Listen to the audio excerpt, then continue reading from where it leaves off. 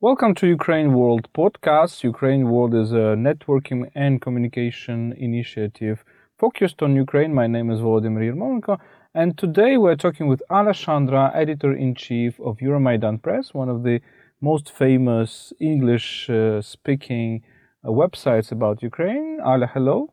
Hello, good afternoon. Good afternoon. Thanks so much for joining us. So we decided just to sum up the key events, key trends in Ukraine in 2017, to reflect a little bit upon the events and developments and to understand where the country is going.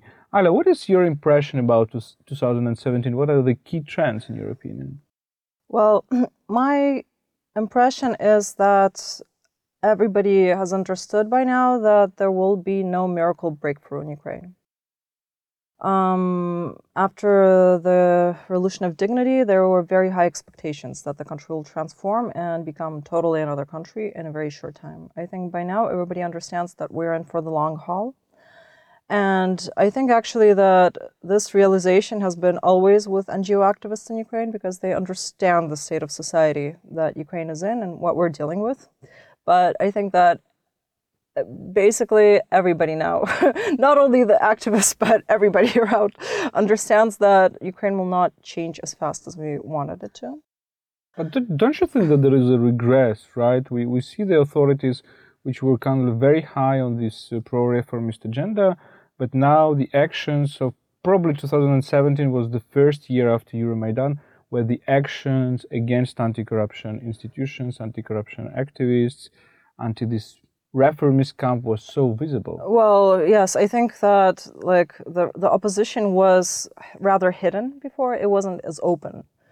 But nevertheless, of course, it was there. Let's just remember how the anti-corruption institutions were established. They faced a lot of resistance, and they were established in such a long time frame because of the resistance of the authorities. But of course, it wasn't as visible as now.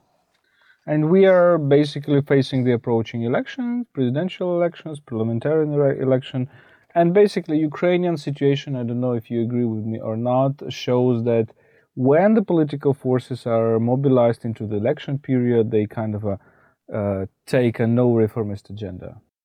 Well, we can expect a lot more populist measures by the acting government and handouts that are not good for the economy, such as the raising of the minimum wage. That happened just with this recent budget. I think Ukraine faces a real threat of revanchist and populist forces if the democratic powers, democratic initiatives don't manage to produce something electionable for the next elections. So yeah, and this can be difficult. And look at the way how populists are, developing. Because we can watch the phenomenon of Mikhail Saakashvili, which is kind of a very strange phenomenon. Because on the one hand, he expresses all this, willingness and desire for anti-corruption policy, but at the same time, he's too simplistic, too sometimes opportunistic and too populist, I would say. What do you think? Well, it's rather strange because what he's saying, because first he led people to the streets calling to impeach Poroshenko, and that is why everybody came with their fury at what is happening in the country. And then he changed his rhetoric and said that he no longer wants to impeach anybody. So it's rather difficult to understand what he wants. At the same time, we must not forget about his real actions while he was governor of Odessa Oblast, and that despite the high expectations for him on his post, there were not that many results. So, of course, Saakashvili just is a very talented populist in mobilizing the protest feelings of the crowd. But whether this will lead to real reforms, I don't know. We have seen that the first dispatch of foreign reformers in Ukraine, including many Georgian reformers, it basically failed. Some say that this is because they face the resistance of the authorities, but others say that nobody except Ukrainians will be able to actually change the system, and we have only ourselves to hope for. And it's interesting. I think the key thing to watch right now in the coming weeks is basically whether Saakashvili will be deported. There are rumors that he will be deported to Georgia, and in Georgia he will basically face a very, very difficult situation, or he will be staying in Ukraine, and maybe he will be used even by Poroshenko guys, as a kind of a politician that will be channeling this populist energy, because for Poroshenko the key opponent, I think, is Timoshenko, and Timoshenko is very smart in this populist, rhetoric. So Saakashvili is very interesting whether he will play against Timoshenko or with her. Let's not forget that he recently got a visa for the Netherlands. So whether he will be actually deported to Georgia is not that clear for me, where he will end up in the end run. But I think that, yes, basically when Poroshenko appointed his old friend, Saakashvili, in Ukraine, I think one of the reasons was to use him as sort of a facade that Ukraine is changing and that reforms are coming. And look who we invited, such a high caliber guy. So Poroshenko used him before, and why shouldn't he use them again? It's all possible. And I think what is also interesting is basically the fact, and here I come to the positive news, because we're all talking Hooray! about Finally, positive news. yes, some negative news, because I personally try to see the Ukrainian situation as a very diverse, and we have some very positive things to follow. I think one of the key things is still, in this war between anti-corruption institutions like NABU and the General Prosecutor, what is positive is that Anti-Corruption Bureau shows itself as a truly, genuinely independent institution, able to challenge the top officials. And I think this is the key. This is why the system so much resists, right? I agree with you, but at the same time, we shouldn't underestimate the smear campaign that is run against anti-corruption institutions and anti-corruption activists. And I'm just noticing very often that people distrust NABU, and people sort of have this hopeless attitude that NABU is no better than anything else. So while I do agree that they have shown themselves as able to stand in opposition to the current regime, but they face a lot of challenges ahead because of this public distrust. But let's hope. I still hope very much that this what I hope, right, is that Ukrainian authorities are always after Maidan in this sandwich situation, this double pressure from civil society and international society. And if we analyze the rhetoric of Poroshenko, and authorities and of the government, sometimes that they raise the issue which irritates everybody, international community and civil society, and then they make a kind of a step back. There was his kind of doubt about the need of anti-corruption court. Now he steps back. There were some other instances as well. So I really think that this pressure should be stable. What kind of the negative side of it is that the Saakashvili case, it kind of a long-term negative influence is that, mid-term negative impact is that it kind of a divided civil society, Mm-hmm. And we see the clash in civil society. Well, some saying that we are not for these radical anti-corruptionists. Some others are with Poroshenko and authorities because this is a situation of the war, etc.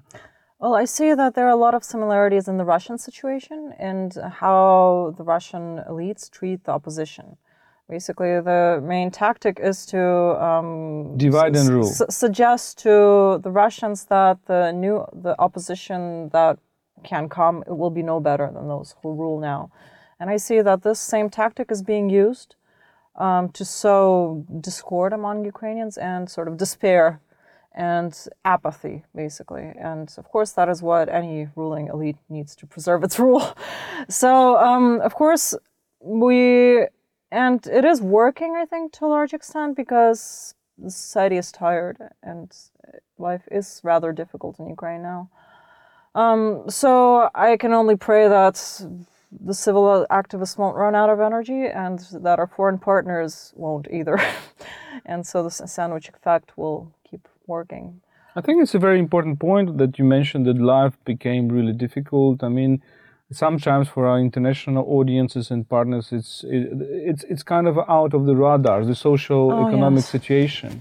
And I mean, when we are discussing pension reform, medical reform, reform of gas prices, it's kind of out of the radar, right? And especially with requiring to raise the gas prices even more. I mean, that is just absolutely unrealistic right now. Yeah, I think it's by some of the international observers, it's just only a question of budget balance, etc., etc. But you should realize that some pensioners have their utility prices higher than their pensions, and I mean, we're really facing many people beyond the poverty line, and this is something also not really addressed, not by this wider reformist agenda, and it is of course an issue that is addressed by populists, and it is an issue that the governments should act, and therefore we had a pension reform which is very, very, very, I would say, half successful, because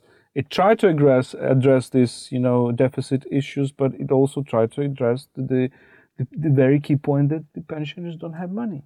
Mm-hmm. Let me just think. Okay, we're talking about troubles, but what are positive things that you mentioned? And let me start myself. My favorite reform is that of decentralization. I think it is something that is able to bring results, and it is already bringing results, because Ukraine was a highly centralized country. Now we have these communities that have their own finances, have their own resources, etc. I think, well, I agree with you about the decentralization reform. I think maybe this is one of the key reforms that will stimulate Ukrainians to be more active in how the money is used, because nothing makes people more active than seeing how their local money, the very palpable money that comes to the local scale, if it's funneled away, then of course they will notice it more than if it's going to the state coffers. So I think this will be very productive reform, even in the long run, because basically right now we have to transition from this other state of relations between society and the authorities with a society that controls the authorities. And of course, this is key, decentralization. What are some other positive things? For example, we can talk about the relaunch of the economy. We can see the positive figures, which is kind of a very good, because we had -15, I think, in 2014-15. And we see some of the, visible trends. I mean, construction is already coming to from this, hole where it was. What other things you mentioned? You notice? I would mark the education reform. I know that many of our listeners will know the education reform by its scandalous article number 7 that made international headlines and is still making international headlines.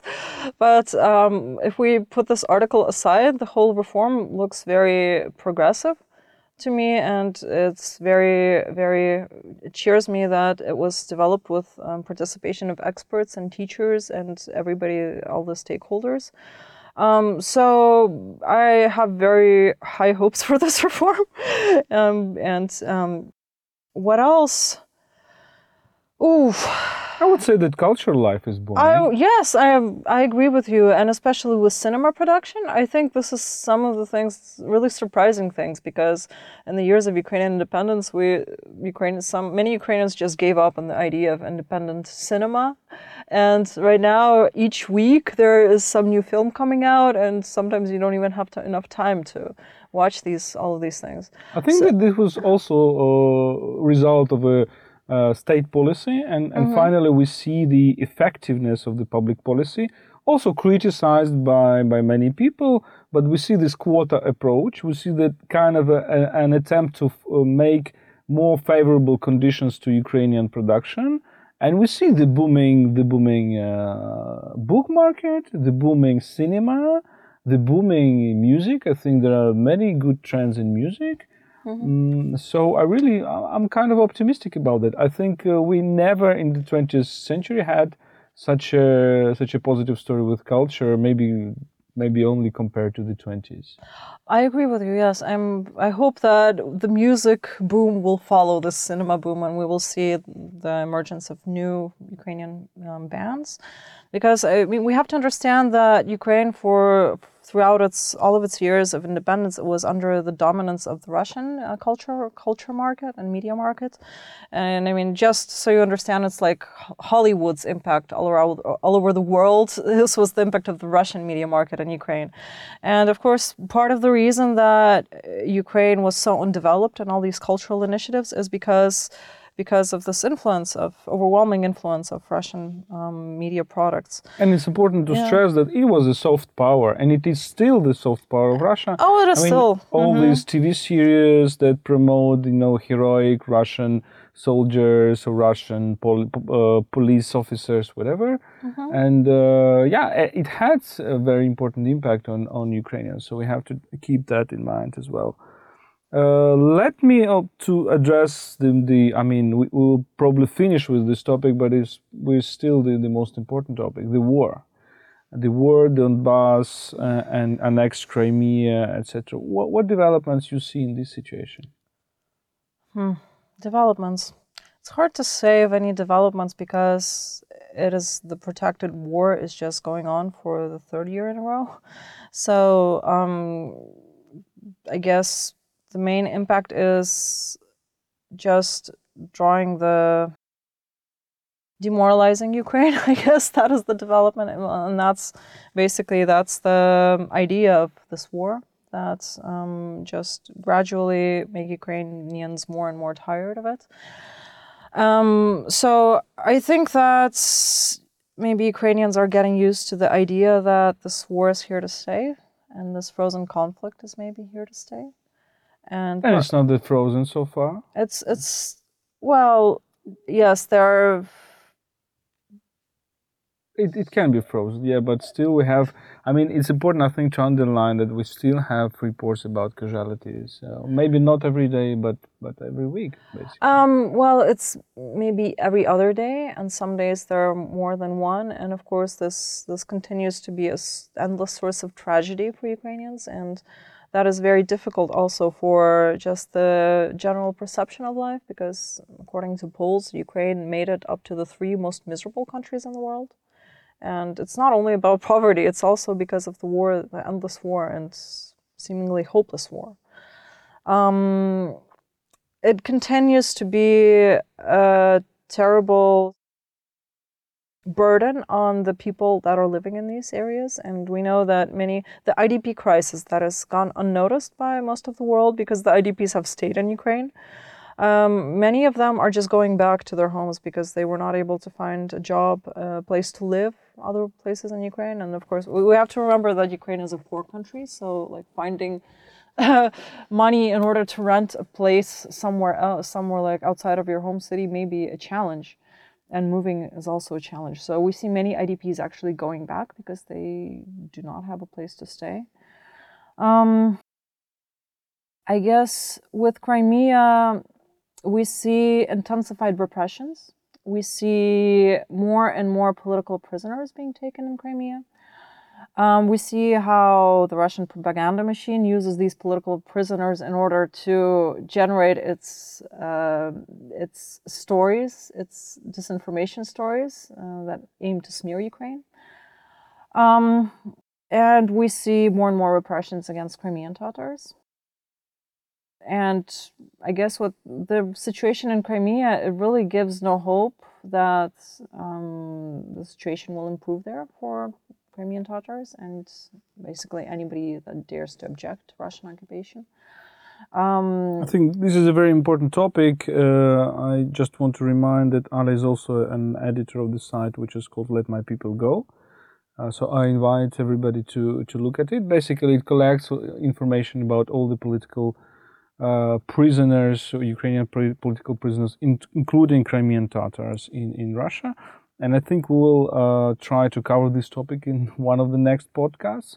But also let me ask about, let me first maybe share my impressions about the political situation, because it's important how basically Minsk process, which was a kind of a, well, let's be frank. Minsk process, Minsk deals of 2014, 2015 was a kind of a peace conditions fabricated by Russia and imposed by Russia on its terms on Ukraine, putting it in a basically no exit situation. And now they prove to be unimplementable, I would say, because this is their goal to put peace on their terms. For example, just one example, to have first elections, local elections, and only then withdrawal of Russian forces and control of the border by Ukrainian forces. Now we have, I think, the agreement of everybody that it's not working, that there should be something else, be it peacekeepers or whatever else, but still nobody knows what it will be. Well, regarding the Minsk Accords themselves, there is actually nothing stating that elections should be held before withdrawal of foreign troops. It's just Russia's reading of the document. Ukraine has a totally another interpretation, and Ukraine insists that all foreign troops should be withdrawn and Ukraine should establish control of the borders. But rather, I guess it's the ambiguous wording of the document itself that allows for these different interpretations. But yes, basically the Minsk Accords have failed to stop the conflict in Ukraine. They have succeeded in freezing the conflict in Ukraine. I would say that experts differ on whether this document is a good one to follow, but we see that until Russia has the genuine will to stop the conflict, and until Russia decides to stop the war will not be stopped with the Minsk process. But of course, right now it is a major the sanctions imposed on Russia for its aggression in Ukraine, they are all based on whether Russia is implementing the Minsk process. So for Ukraine to withdraw out of it, I guess, it would raise the question of sanctions, and I think that is something Ukraine does not want to do. Yeah, it's very important to remember how difficult the Minsk Accords, how difficult they are perceived in Ukraine, because there is these arguments that basically they are linked to sanctions, therefore we should stick to them, and there is another argument that they are basically a peace process in Russian terms, and there is a huge debate, also very politicized, and for any Ukrainian ruler, it will be very difficult. Maybe it will be even suicidal to say that I'm gonna implement Minsk Accords right now. Of course, this year there were also many discussions about reconciliation with Donbass and how it should look like. And of course, this is, as you say, it will be just extremely difficult for anybody that undergoes this process, because imagine that the Minsk process does work and Ukraine does regain control of Donbass. What do we do with the population there? Like, would maybe 30% of them are hostile or even more to Ukraine? What do we do with the propaganda narratives which they had been fed? What do we do with the entrenched stereotypes that are present in Ukraine, like everywhere towards Donbass, and in Donbass towards Western Ukraine?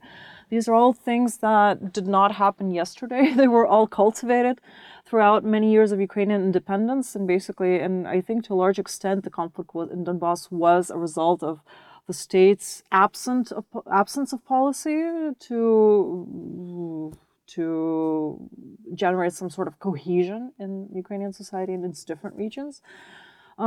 So I guess, of course, a lot of work remains to be done. I think Ukraine needs to decide for itself that it definitely does want Donbass back, and that it does want to find reconciliation with the people living there, and it's not only fighting for land. Because there are many discussions even now, and they were started a long time ago, that Ukraine doesn't actually need Donbass, because the people living there, they will vote for all the pro-Russian forces that have been holding Ukraine back and dividing it, and et cetera, et cetera. And to a large extent, yes, that will happen. So I guess Ukraine does need to decide for itself that it wants Donbass and that it is willing to work to get Donbass back. Yeah, and I think it is also something very difficult because from the psychological point of view, but also, well, we understand that the more we are losing time, the more the time is passing, the more we are losing time, and the more we are losing these territories because there is quasi-state structures, there are state institutions, there is a certain economy out there, there is a ruble zone already, there are Russian products, etc., etc. Well, I'm not sure that we're really losing him because just sometimes I read like blog posts of secret undercover journalists working there, and they say that everybody is so tired of what is going on there, the total chaos and absence of normal life, and they would actually like to be part of Ukraine and have normal life again. So perhaps the more that they see of the chaos there, the more they will get disenchanted with all this idea of a separate state. Yeah, but Quasi-state. we agree that basically, as you said earlier, that without Russian will, there will be nothing. I mean, in this situation, the question I'm asking myself, because we are reading this war situation through the prism of the separatist movement backed by Russians, and then Minsk agreement, whose the goal is to bring these territories back to Ukraine. But the narrative, the alternative narrative, could be that Russia renounced this idea already, and that it will use these territories in a way that it used South Ossetia and Abkhazia in the 90s and 2000, just a kind of a destabilizing region. And at some point, it will annex as it annexed Crimea and semi-annexed these Georgian territories. So, in this sense, we can be in a totally different world. Well, I do. Yeah, I agree. Well, basically, right now, Russia is using these territories to destabilize Ukraine, and of course, that was the first goal, I guess, because Ukraine that wanted to break through of the Russian grip and maybe join NATO and move towards the EU. And these territories are, of course, holding Ukraine back. It is hard to identify what Russia will do next, but just judging by the fact of the existence of these other territories and these other frozen conflicts and gray zones, there's nothing to suggest that it won't do the same in Ukraine. And whether Ukraine will figure out how to prevent this from happening, of course, is a question. I guess what contributes to Russia keeping its control over these territories is the illegal coal trade that is going on, because of course it's financially strenuous to support these territories, and Russia wants them to earn money for themselves, and for this they need to trade, and the only thing that they can trade right now is the coal. So the illegal coal trade that is going on through Russia and with coal from the Donbass ending up even in EU countries such as Poland, this all contributes to the status quo being preserved. Yeah, and maybe the last point about the war, also a kind of a reminder to our listeners, is that the war is a very tragic thing in Ukraine, and the number of casualties is huge. It's over 10,000, I think. It's only official figures, and I think the real number is much higher. We have 1,500,000, also official figures, but maybe higher, of IDPs, the internally displaced persons. Most of them stayed within the Ukrainian territory. Some of them fled to Russia, by the way. But it is important to remember that the war covers just about how much? 4 or 5% of Ukrainian territory, not more. So when we talk about the war in eastern Ukraine, it's not the war in the whole of eastern Ukraine. In Kiev, you don't really see the signs of the war, except for some people in the uniforms, some soldiers who are coming back from the front. In Lviv, you don't feel it. In Kharkiv or Dnipro, you feel it a little bit better, a little bit more. In Kramatorsk or I don't know, in Severodonetsk, or even more. But still, it's not the cities in which you have the war. And even in Mariupol, the large port city in the southern Donbass, a city with a Greek name, Mariupol, It's on the front line, but basically, if you come here, you see a normal city functioning. So it's important to remember that as well, I think. So we're gonna finish on that. So this was the Ukraine World podcast. We tried to just to talk about Ukrainian developments in order to make them more understandable to international audiences. We had Alexandra, a prominent editor of Euromaidan Press website. You can go to her site. It's a website functioning since Euromaidan protests in 2013-14. My name is Volodymyr Yermolenko. I'm editor-in-chief of Ukraine World Initiative by Internews Ukraine. Stay in touch, and I think our next podcast will be focused on political prisoners in Russia. Thank you. Thank you.